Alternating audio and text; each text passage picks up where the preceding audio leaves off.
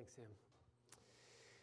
Amen. Well, grab your copy of God's Word and turn with me to Revelation chapter 11. Revelation chapter 11. If you are visiting with us for the first time this morning, we have been going through the book of Revelation. We find ourselves about halfway through this amazing book, and though there are definitely some difficult places and some difficulties in interpretation, we've looked a lot at the Old Testament, because if you understand the Old Testament, you'll understand this book a lot more clearly. And John's readers would have understood the Old Testament, known it. Even this morning, some of the things that are being discussed, some of the imagery that is described it's straight out of the Old Testament. So if we understand the Old Testament, we will understand Revelation. We find ourselves in chapter 11. And while you're turning there, I wonder if you've had the experience recently of watching a movie, and immediately when it's done, you feel like, I have to text somebody, I have to go see this again with somebody that I know needs to see this movie. This was the best movie, and I need to tell somebody about it. Now, maybe it hasn't happened recently for you because of COVID, and we haven't been to movie theaters in a very long time. Maybe it's a podcast. Maybe it's an app that you use. Maybe it's a sermon or a song. Something that you experience that you say, once it's over, I cannot help but tell somebody. In fact, the enjoyment of what I am experiencing won't be complete until I tell somebody. That is the very essence of what evangelism is. Evangelism is saying, I have received such amazing news that I cannot keep this to myself. I cannot contain my excitement over this amazing message. I need others to hear it. In fact, my enjoyment of this will not be complete if others are not informed, if others do not receive the gospel. Revelation chapter 11, we are going to meet two witnesses who evangelize in ways that would just put us all to shame. And though these two witnesses are not us, and they're not representative of us, I do want us, as we're reading, to put ourselves in their sandals and to ask the question, what would we do if we had their commissioning? What would we do if we were in their sandals, living in these end days, in that 7-year period of immense tribulation? Let's read together, and then we will seek to learn from these two witnesses 4 different lessons that they will teach us this morning. Revelation chapter 11, verse 1. Then there was given to me a measuring rod like a staff, and someone said, "Get up and measure the temple of God and the altar and those who worship in it. Leave out the court which is outside the temple and don't measure it, because it's been given to the nations, and they will tread underfoot the holy city for 42 months. And I will grant authority to my 2 witnesses, and they will prophesy for 1,260 days, clothed in sackcloth. These are the 2 olive trees and the 2 lampstands that stand before the Lord of the earth. And if anyone wants to harm them, fire flows out of their mouth and devours their enemies. So if anyone wants to harm them, he must be killed in this way. These have the power to shut up the sky so that the rain will not fall during the days of their prophesying. And they have power over the waters to turn them into blood and to strike the earth with every plague as often as they desire. When they have finished their testimony, the beast that comes up out of the abyss will make war with them and will overcome them and will kill them. And their dead bodies will lie in the street of the great city, which mystically or spiritually is called Sodom and Egypt, where also their Lord was crucified.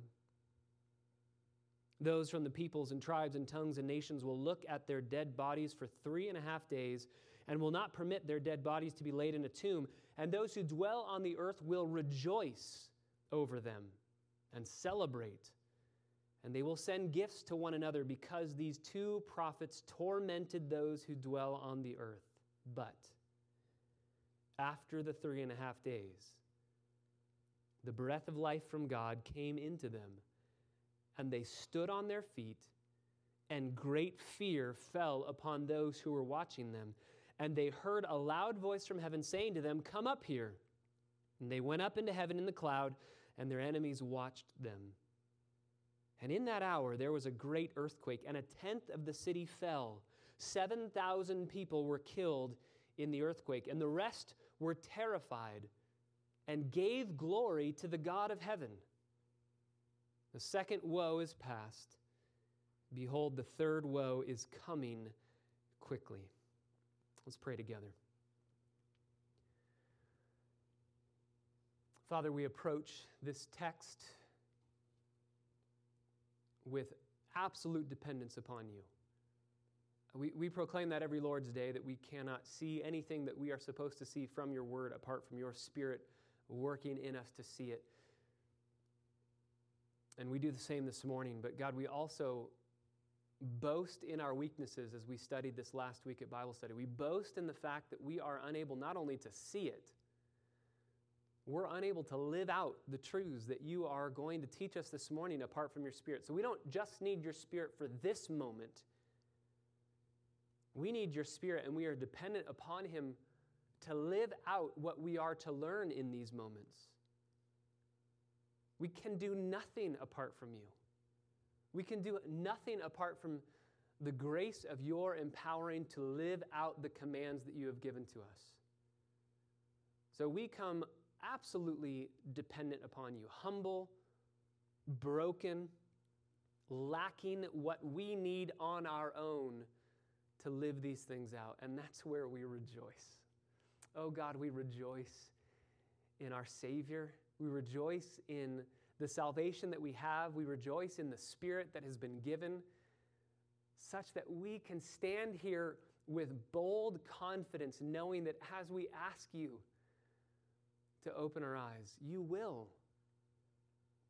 As we ask you to empower us for the mission that you've given, you will. So Father, do that work that you would be pleased to do in our lives this day. As we pray every Lord's Day straight from Scripture, open our eyes. Holy Spirit, open our eyes to behold wonderful things from your law, and then enable us to live them out this day, so that Jesus Christ, the Lamb of God who was slain, would receive the reward that he is due for his sufferings. We pray it in his precious and holy name. Amen. Last week we looked at the interlude between the sixth and seventh trumpets. We looked first at the 7 seal judgments that then opened up into these 7 trumpet judgments. And this section will conclude that interlude and take us right into the 7th trumpet judgment. But before we go to the 7th trumpet judgment, we have the back half of this interlude dealing with these 2 witnesses. And I want us this morning to ask them to teach us, to be our teacher, and I want to learn 4 different lessons from them this morning. 4 lessons to learn from the 2 witnesses. Lesson number 1 from these 2 witnesses. Lesson number 1, God's purpose for Israel will not fail. This is verses 1 through 2. God's purposes for Israel will not fail. Revelation chapter 11, verses 1 and 2. There was given to me, so John is standing there. He is given, again, this beautiful language of God doing the work in sovereignly ordaining him for this task. He's giving him this measuring rod, like a staff. It's like a yardstick. And someone said, get up and measure the temple of God. So he is given a measuring stick, and he's told, measure the temple. He's actually told to measure 3 things. Measure the temple, measure the altar, and measure those who worship in it. Now, why are we measuring the temple? Is it because God wants to know how big it is? Obviously not. He knows how big the temple is. Is it so we can know how big the temple is? No, because there are no numbers given. There are no dimensions given. This is not about numbering the dimensions of the size of the temple. It's a symbol. It's a sign similar to things that were done in the Old Testament, that a prophet was given to symbolize an act of what God was doing.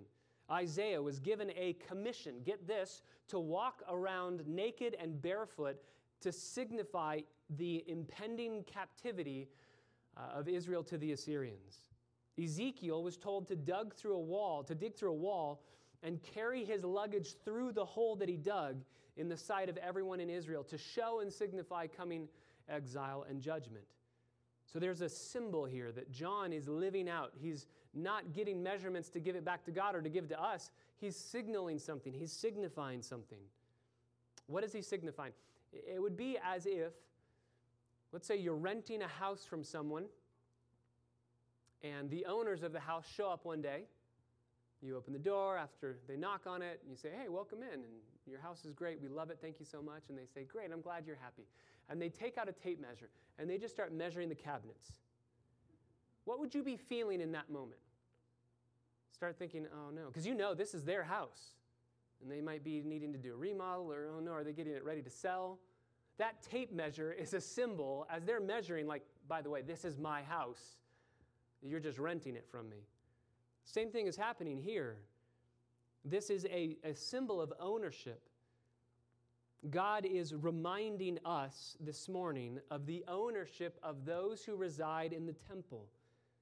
He's claiming the temple as his own. That's why not only is the temple itself measured, the altar where worship happens is measured, and the worshipers are measured. He's claiming all of that as his own.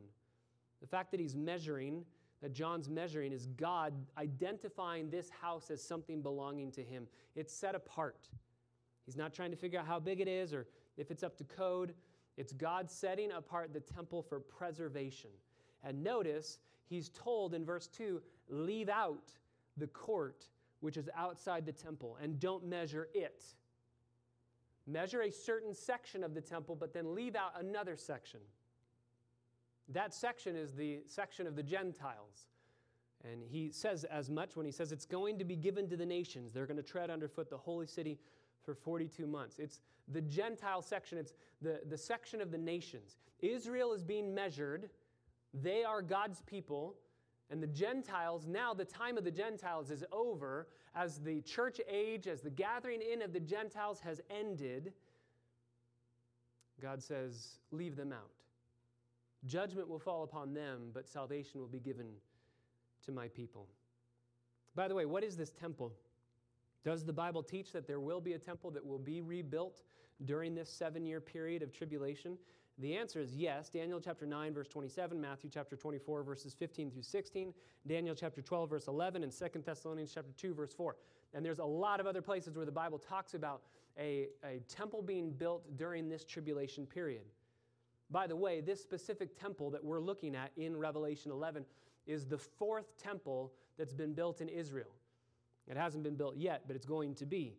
The first temple was built by Solomon. The second was built by Zerubbabel. The third was built by Herod. And the 4th is this one that will be built by tribulation Jews. There's going to be a 5th temple, by the way, that we will see in Revelation 20. A temple that Ezekiel describes in Ezekiel 40 through 48, a millennial kingdom temple. But this temple, God says, measure for the section dealing with the Jews and leave out the Gentile court. There were sections in the temple, the court of the Gentiles, the court of the women, the court of the men, and then a section for the priests, and then a section only for the high priest. And so God says, leave out the court of the Gentiles, leave out that area. Why? Because judgment is going to fall on them while the place being measured will be preserved. And this will occur at the end of verse 2 for 42 months. That's 3.5 years, which is exactly what Daniel prophesied in Daniel chapter 9. Daniel chapter 9, we are given a prophecy of a 7-year period of time split into 2 3.5-year periods. Daniel describes it as 1 plus 1 plus a half. Or 1 plus 2 plus a half. So 1 plus 2 is 3, plus a half is a 3.5-year period of time. So Revelation, again, it's just a restatement of what the Old Testament had already prophesied. Daniel speaks of this, Joel speaks of this, Amos speaks of this, Zechariah speaks of this. If you know Zechariah 3 and 4, you'll understand who these two witnesses are. If you understand Zechariah 11 through 13, you'll totally get what's happening in Revelation 14 through 18. So if you understand the Old Testament, you'll understand what's happening in the book of Revelation. The bottom line is, and we've looked at this before when we were dealing with the 144,000 Jews who were sealed, 12,000 from every one of the 12 tribes. God made a covenant with his people all the way back in Genesis chapter 12. He made a covenant with his people. You are my people. That doesn't mean just because ethnically they are his people, they automatically gain salvation. They need to repent and believe the gospel. But the gifts that God has promised to give them, the blessing that God has promised to give them, namely a land, a place of peace, all of those things are yet to come. I mean, how appropriate is it that we're even thinking about these specific things as we see what's going on in the news in the Middle East today? Israel is not at peace. And God promises there will be a time when they will own their own land, be at peace, and be safe and secure. God has promised that, and He preserves those who are His, and He makes good on every promise that He made. There's one huge lesson in these first two verses, and that lesson is that there is never collateral damage in the judgment of God. There's never collateral damage in the judgment of God. God says, I'm preserving this people, and the others will be judged. There's no splash zone when it comes to God's judgment. There's no, oops, you're too close and you're going to be judged too. God knows exactly who has rejected Him. God knows exactly who has accepted Him. God knows these people, and therefore He is measuring, He's allotting, He's setting them apart so that they will not receive judgment. The second lesson that we see from the witnesses, number 2, God's gospel will be proclaimed. God's gospel will be proclaimed. This is verses 3 through 6. So not only are God's purposes going to come about in Israel, which again, we talked at length about that in Revelation chapter 7, so I would refer you to that as far as the promises are concerned. But not only that, number 2, God's gospel will be proclaimed. It will be proclaimed. Even in the worst of times, at the end times, during this 7-year period of great suffering, the gospel will still go forth. Verse 3, I will grant authority. So again, I will give authority. It's given from God's sovereign hand to my 2 witnesses. I will give authority to my 2 witnesses. Now, we have to stop there. 2 witnesses. Who are these individuals?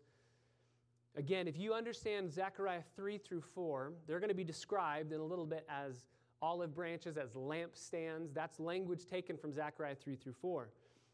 And in that passage, God says that though Israel is rejecting Him, He is going to bring about salvation. And He specifically says in chapter 4, you remember, not by might nor by power, but by my Spirit. Right? You have hard hearts and you are refusing to believe, and so it's not by your ability to conjure up some manipulative experience to believe in me. No, it's not by might, it's not by power, it's by my Spirit. And God promises to send His Spirit. And so He is sending His Spirit through these 2 witnesses. Back in Zechariah 3 through 4, it's Joshua and Zerubbabel, but here it's these 2 witnesses. This massive covenant that God made with Israel, it's going to be fulfilled and lived out through these 2 witnesses, through these 2 people. So God's gospel is going to be proclaimed through them. Why 2? Why not 1? Why not 3? Deuteronomy chapter 17 says, by the mouth of 2 witnesses, a thing will be confirmed. You need 2 to testify. In fact, 1 Timothy chapter 5 says that if you bring an accusation to an elder or to the church about an elder, and there's nobody else who agrees with that accusation, then that testimony is dismissed because you need 2 people going. You need more than just 1 accusation. So these 2 are witnessing about God on God's behalf, and they're prophesying. They're given the ability to prophesy. And they prophesy for 1,260 days. Again, that is 3.5 years. The Jewish calendar back then was 360 days. So 360 days, it's 3.5 years that they're prophesying. And they're prophesying, they're evangelizing, they're explaining the gospel, but they're doing it wearing sackcloth. You guys remember sackcloth from the Old Testament? When you would want to mourn and show your outward external sign of mourning, you would wear sackcloth and ashes. Why are they wearing sackcloth? They're definitely not fitting in, right? They're not hip people with a seeker-sensitive church saying, look at how awesome we are, believe our message, right? They're not doing that. Why sackcloth? Well, I think it actually takes us back to chapter 10, which we looked at last week. The message that they are proclaiming is a message that has inherent judgment in it. Receive the gospel, believe the gospel, but if you do not, judgment is yours. They don't do that with joy in their hearts. They don't preach the judgment and justice of God with joy in their hearts, saying, we're happy that judgment's coming. No, they preach it with sorrow. Sackcloth. The message that they proclaim dictates the manner in which they communicate it. Their demeanor matches their declaration. And I believe we need to do the exact same thing as we share the gospel. We need to do the exact same thing. You know me. Most of you do. You know I'm a very, very happy person. I'm very jovial. It takes a lot to get me down. I like laughing a lot. I think everything's amazing. And I definitely don't think that somehow Christians are more pious if they're just Debbie Downers all the time, right? I don't think that that's a good representation of Christianity, to just be like, hey, look at how somber and stoic I am, and that means that I'm pious. But I also don't think that as we're proclaiming the gospel, I don't think we do so with just, hey, everything's fine, who cares, we're fine. I don't think that we're just yippee-skippy about sharing the gospel. There's gravity to this. There's sobriety to this. And we see this in these two witnesses who are externally, visibly explaining and displaying. The message we have is one that is sorrowful. If the gospel is embraced, oh my word, that's the best thing in the world. If the gospel is embraced, it delivers. But if the gospel is rejected, all it does is damns you. You cannot have a middle ground of, let's just explain it and be okay. No, you need to share compellingly, clearly, compassionately, and with tears in your eyes as you're telling people, if you do not repent, then judgment is yours. Again, these two witnesses are the two branches. Verse 4.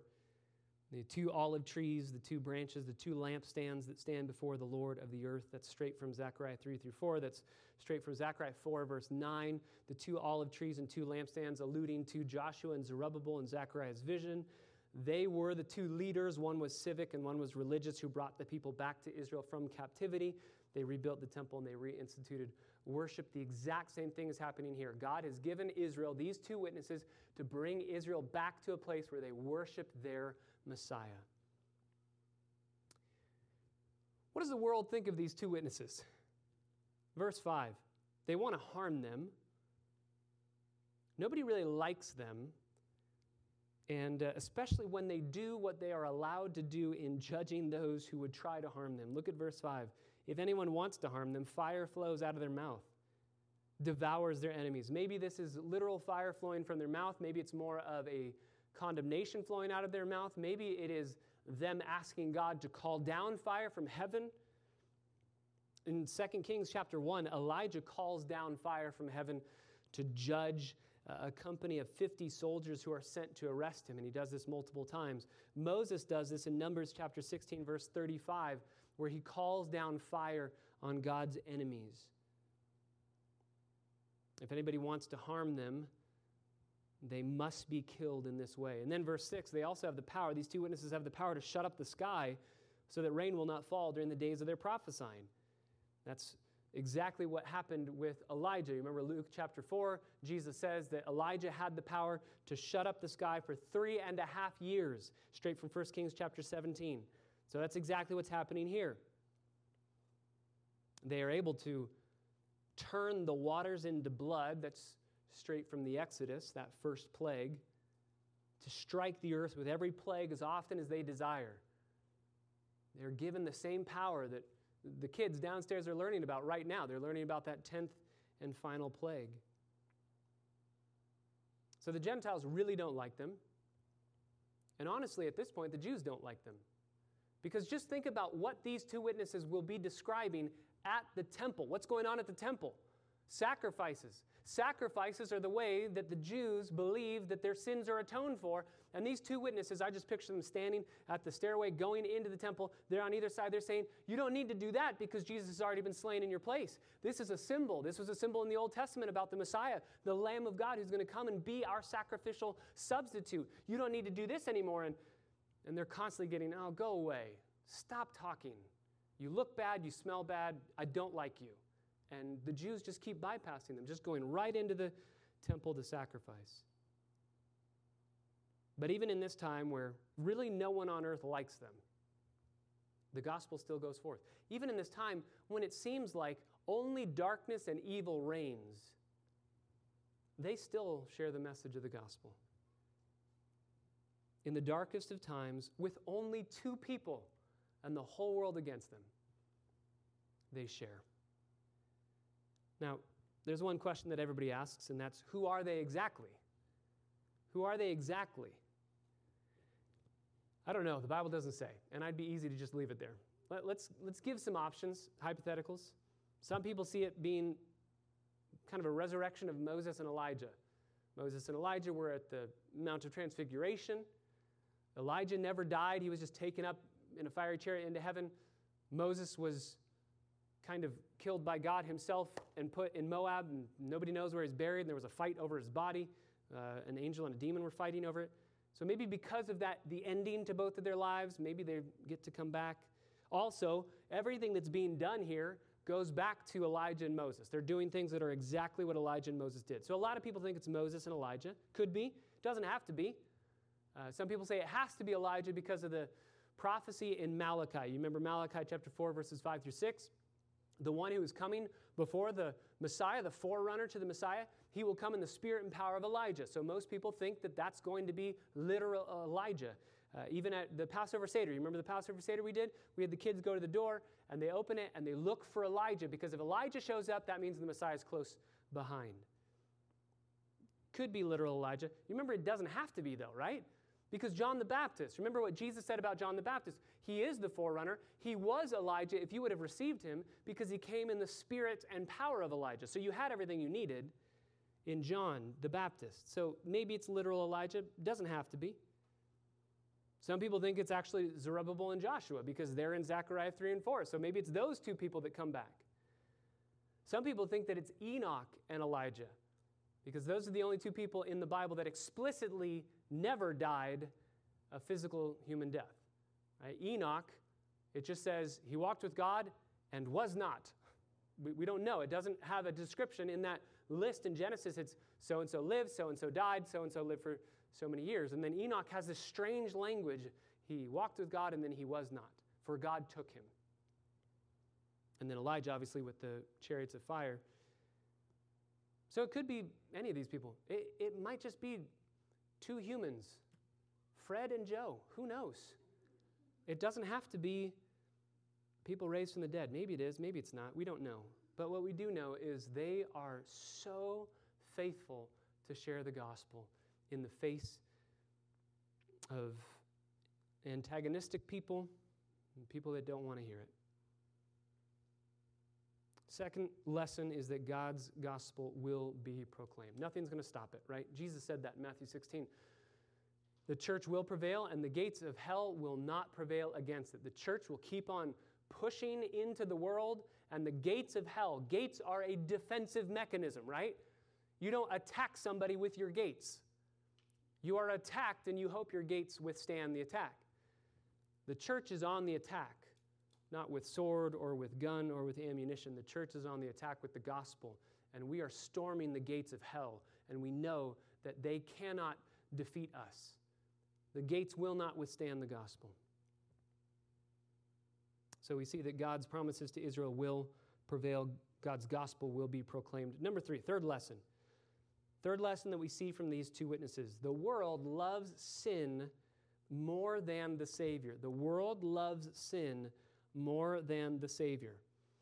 If I'm involved in this tribulation period, if I am living during these 7 years, which I don't believe that I will be, but if I am, and I see these 2 witnesses, and I see what they're doing, and I see how they're doing it, I stop everything that I'm doing, and I go, whatever your message is, I'm following it. I see what you do. I see how you do it. I know who's backing you, right? I'm following you. But the world around, and I know in my own selfish sinfulness, I wouldn't do that. I think I would, but I wouldn't, because the world around, verse 7, hates these individuals, kills them, and celebrates their death. When they have finished their testimony.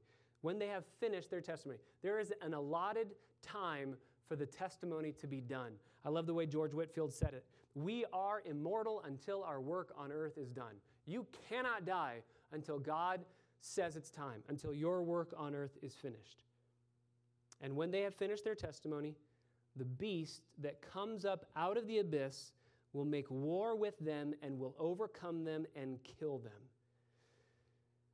This beast, this is the first of 36 times that we see this word in Revelation.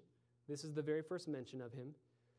It's a word that refers to a beast of prey, not a beast of burden, not just like an ox or a cow that you put something on, but a beast of prey.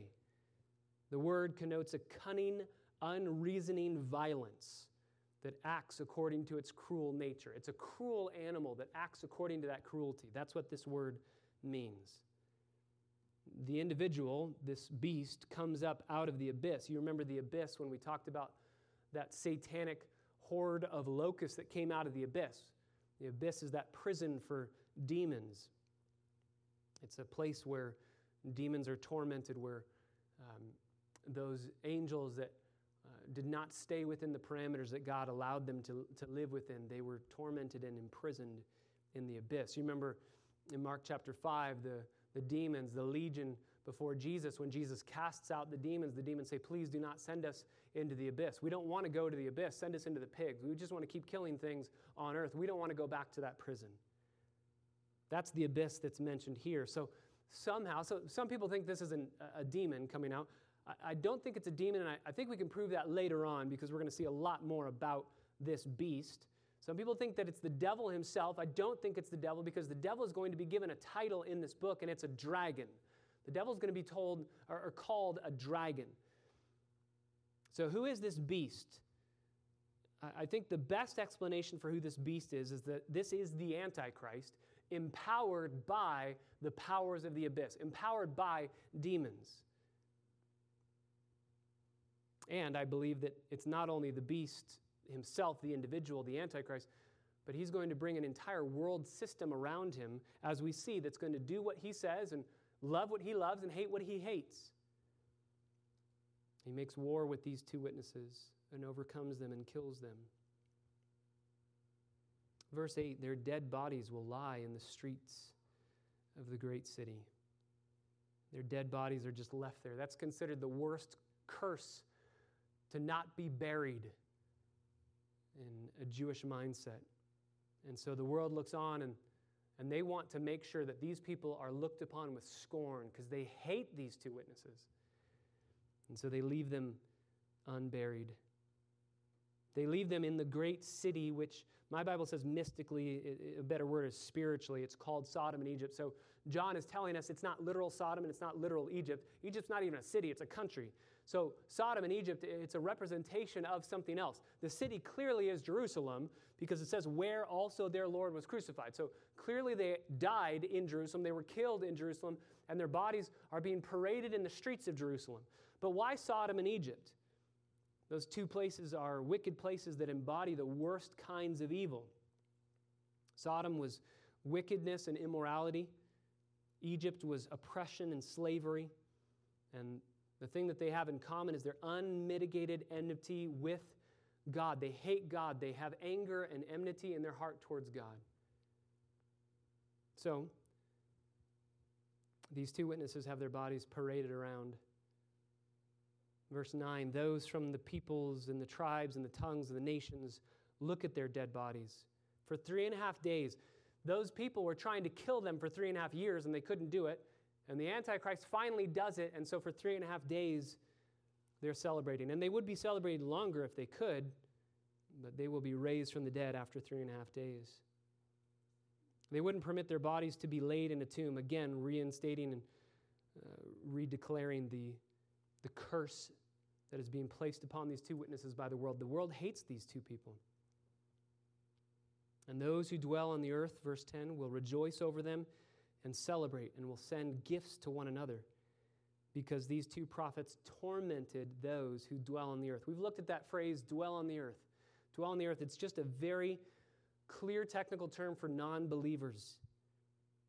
It's a technical term for the unconverted. It's used 12 times in the book of Revelation, and it's a word that describes unbelievers.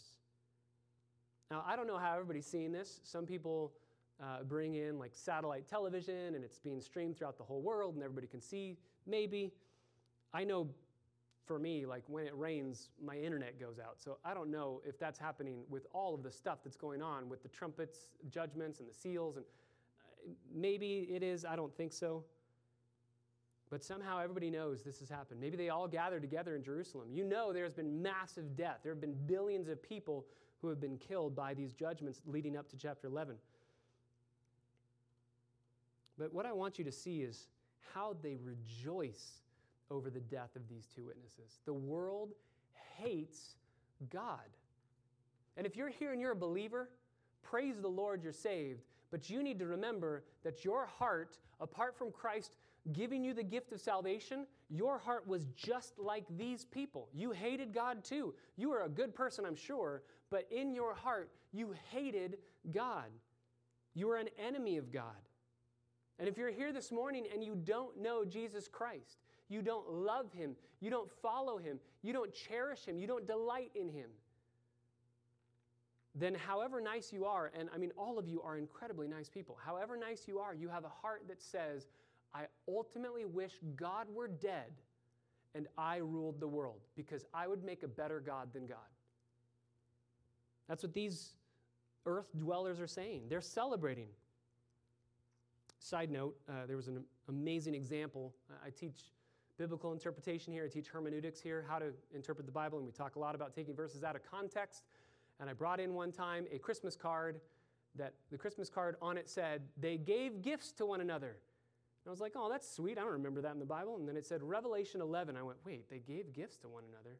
And the picture's like the three wise men giving gifts to Jesus. And I opened up and it's verse 10. They sent gifts to one another and they didn't finish it out because the prophets were killed, right? So that's taking a verse out of context. A little hermeneutics lesson for us. But this really is Happy Dead Prophets Day, right? They are rejoicing over their death. I remember when I was younger, 1993, I remember seeing pictures on TV. I remember the conflict in Somalia. I remember the battle in Mogadishu where those two helicopter pilots were killed and their bodies were paraded around in the streets. I remember that. I won't forget that. I remember seeing pictures of their bodies. That's what's happening here. It's a very interesting reversal. It's a very kind of a Jewish reversal on the Jews celebrating in Purim, the celebration of Esther, when they celebrate Haman's death, right? They celebrate that Haman died, a Gentile pagan who was going to kill all the Jews, and he died and the Jews were saved. Interesting reversal here because 2 Jews have now died and the whole world is rejoicing. Why? There's a number of reasons why they're rejoicing, but I think you can see it at the very end of verse 10. The prophets tormented those who dwell on the earth. They didn't torment them with the plagues. Yes, those are tormenting plagues, but they tormented them long before, and they did not do it purposefully. Nobody should go out to evangelize the lost and purposefully seek to be offensive and tormenting. That's not what we do. But when you share a message with a non-believer who wants their autonomy, and you're sharing a message of your own personal death, right? I have died. I've been crucified with Christ, and it's no longer me who lives, but Christ who lives in me, and that's the best thing in the world. That's so un-American to people, right? We have our own autonomy. Stand up for yourself, right? We're libertarians. We can do our own thing. We fight for liberty. Give me liberty or give me death. I don't want to be a slave to somebody else. And we go around proclaiming, I'm a slave to Christ. He's my master, and it's the most amazing thing in the world. I've died. He lives within me. He tells me everything that I do. You're told what to do? Again, I tell this to my students here at school. I tell them the coolest thing in the world is not having to make a decision ever. I don't make any decisions. They've all been made for me, and they're here in this book. I just figure out what the decisions are that God made, and I do them. They're like, that's so boring. No, it's not. Trust me, it's not. Some say, that's so frustrating that somebody else has to tell you what to do. This is coming from, high school students that I want to get away from my parents. I hate them, and I want to leave. And no, it's the best thing to have somebody tell you what to do. Because I know that person is the best person in the world. Jesus loves me. He gave himself for me. So whatever he tells me to do, how could I not gladly do it? I love him. But you share this message with people that do not love Christ, that love their autonomy, they love their sin. You remember in the Gospel of Mark, John the Baptist lost his head because of this, right? He told Herod, you cannot have a relative, you cannot divorce your wife and then take a relative to yourself. That's sexual immorality, adultery, that's unfaithfulness on a whole host of levels. You cannot do that. You remember, John the Baptist did it in a very amazing way because it says in the text that Herod would go down, Herod imprisons John the Baptist, and he would go down every night to listen to John speak to him. So clearly Herod knows John loves him. Clearly Herod knows that John speaks with kindness and with grace and with compassion, even though there's hard things to say. He doesn't just write John off. He loves listening to John speak, but ultimately at the end of the day, somebody has to win. You can't serve two masters. And so John's head is cut off for speaking out against sexual immorality. If you love your sin, you're not going to be happy when somebody shows up and says, you can't live in your sin anymore. And so the earth dwellers are tormented. 3 lessons so far. God's purposes and plans for Israel won't fail. God's gospel will be proclaimed, and it will. God's gospel will go forth to the ends of the earth. Lesson number 3, the world loves sin more than Jesus. But the chapter doesn't end there. Brothers and sisters, there is a massively important word in verse 11, and that word is but. The earth dwellers look like they won. But lesson number 4 for our time this morning, salvation triumphs over sin. Salvation triumphs over sin. After the 3 days, the 3.5 days, the breath of life from God came into them, and they stood on their feet, and great fear fell upon those who were watching them.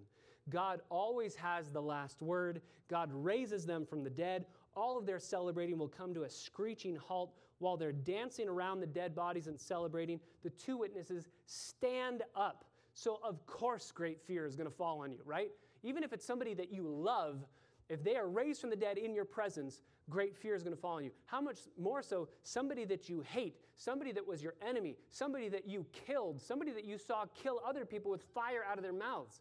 You're going to be incredibly terrified that these 2 people are raised from the dead. And if I'm one of these 2 witnesses, I'm raised from the dead, and I think, now's my time, right? Nobody can stop me. I'm alive. Nobody can kill me anymore, and I can just do whatever I want with these people. And they're all around. They're all watching. They've all been parading my dead body around in the streets, and now I get my vengeance. And again, that's why you're very happy that I'm not Jesus, right? That I have a Savior who redeems me from such selfish, sinful, vindictive thinking. Because they are raised up, and immediately God says, come up here. Your time's done. Your time's done. Instead of taking vengeance, I picture these 2 witnesses not only joyful that they're going home, but weeping. They are wearing sackcloth. They know that these earth dwellers that do not repent, as they themselves are being taken up into heaven, they're looking at people who are going to receive the judgment of God. That is not a declaration that we make lightly. And so they go up to heaven. Reminds us of Elijah, the way Elijah went up to heaven. Reminds us of Jesus when he ascended. Reminds us of the church. The church is gone by now in this portion of the book, and the church was taken out, right? Taken out of the earth into heaven. Again, if you know the Old Testament, you'll know what's coming next. Verse 13, in that hour there was a great earthquake. 1/10 of the city fell, and 7,000 people, and the word for people isn't the normal word for people. It's a word that has references to authoritative names. So it's probably prominent people who owned and operated the city, who owned and tried to destroy the 2 witnesses. It's probably calling out people by name in judgment. They're killed in the earthquake.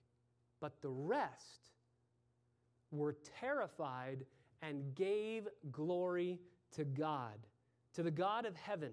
Again, Zechariah chapter 12, the entire back half of that chapter is all about this moment. It's all about this moment when people will see and will know that it's God who's working, and they'll repent and they'll turn and trust in Him.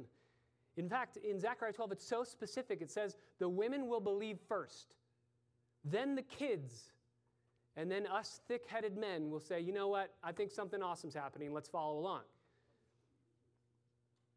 Again, it's all been described before in the Old Testament that God will bring about salvation for His people, for His chosen people, the Jews. Salvation's come to the Gentiles. The time of the Gentiles at this portion in Revelation has ended.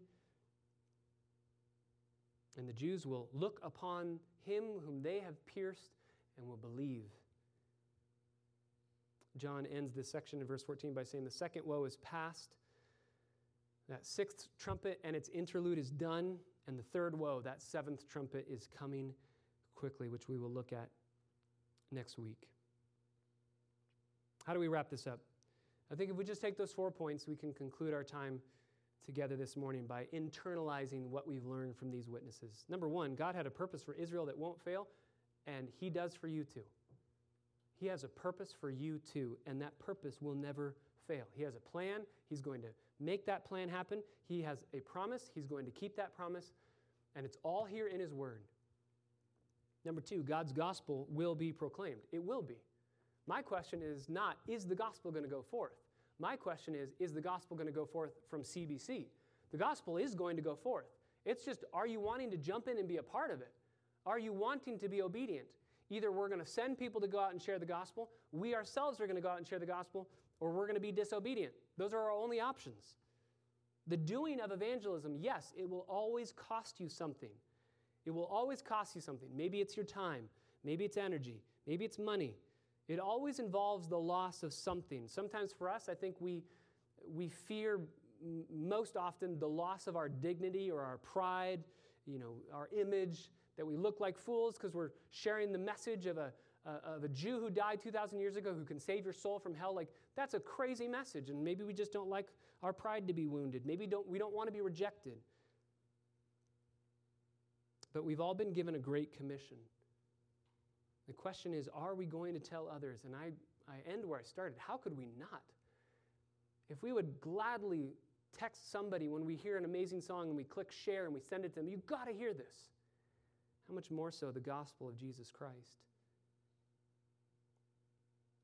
Number three, the world loves sin more than the Savior. So we need to show them that Jesus is better than sin.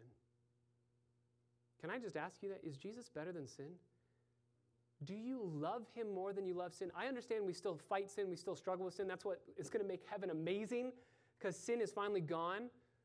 The penalty of sin was done for at the cross. Amen and amen. The power of sin has been broken at the cross, but the presence of sin still resides in me. One day, the presence of sin will be gone. That's heaven.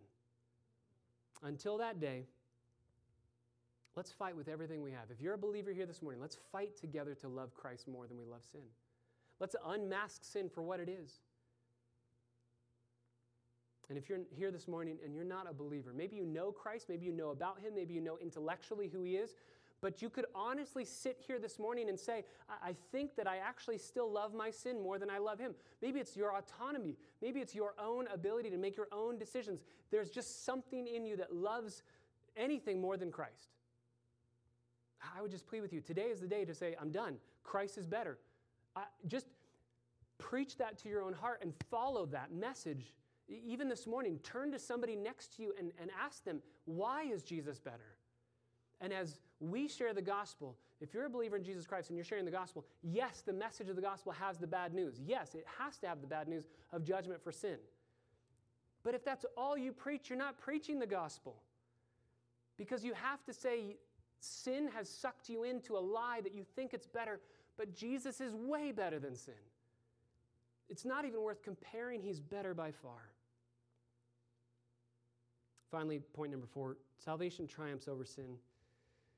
So we can go forth with guaranteed success, right? Our evangelism has guaranteed success backing it. Maybe we won't see the fruit, but we know God's going to do something with it. Our job is just to be faithful. So, can I ask you this morning, what if it was you? What if you were one of these two witnesses? How would you feel being the last two individuals on the face of the earth that want to follow God? Would you hide? Would you speak? What gave them such boldness? R.C. Sproul, speaking of Augustine and Martin Luther and John Calvin and Jonathan Edwards, said, "These men all were conquered, overwhelmed, and spiritually intoxicated by their vision of the holiness of God." That's my prayer for us, that every Sunday you would be conquered, overwhelmed, spiritually intoxicated by your vision of God. Their minds and imaginations were captured by the majesty of God the Father. Each of them possessed a profound affection for the sweetness and excellence of Christ. There was in each of them a singular and unswavering devotion and loyalty to Christ that spoke of a citizenship in heaven that was always more precious to them than the applause of men. Citizenship in heaven that was always more precious to them than the applause of men. Earth dwellers can say whatever they want. If Jesus is pleased by what I'm doing, I'm satisfied. So John Wesley said it this way: "Give me 100 preachers who fear nothing but sin and desire nothing but God, and I care not a straw whether they be clergymen or laymen.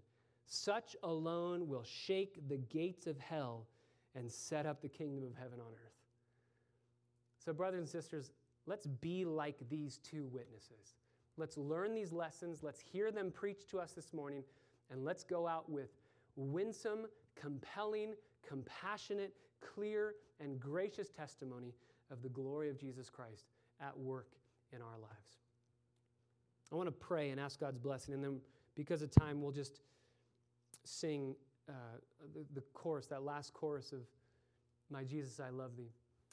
But as I pray, I want to ask you right now to ask the Lord, if I was one of these two witnesses, what would I do? And Lord, would you make me bold like them today? Let's pray. Father, that is our prayer. We desire to be made ready for evangelism, to be emboldened, to evangelize the way that these two witnesses did, with sackcloth in our hearts, as it were, enshrouding every word we say, just like John in chapter 10, eating that scroll, that it was sweet to his taste but bitter in his stomach. The message that we have to proclaim is incredibly sweet, but it's also bitter because if it's rejected, it just brings condemnation. So Father, please make us those who would go out and share Christ faithfully, boldly, with tears in our eyes. And may we do all of it because we love you more than anything in this world. We pray in the name of Jesus, our Savior. Amen. Let's stand together and sing. In mansions of glory,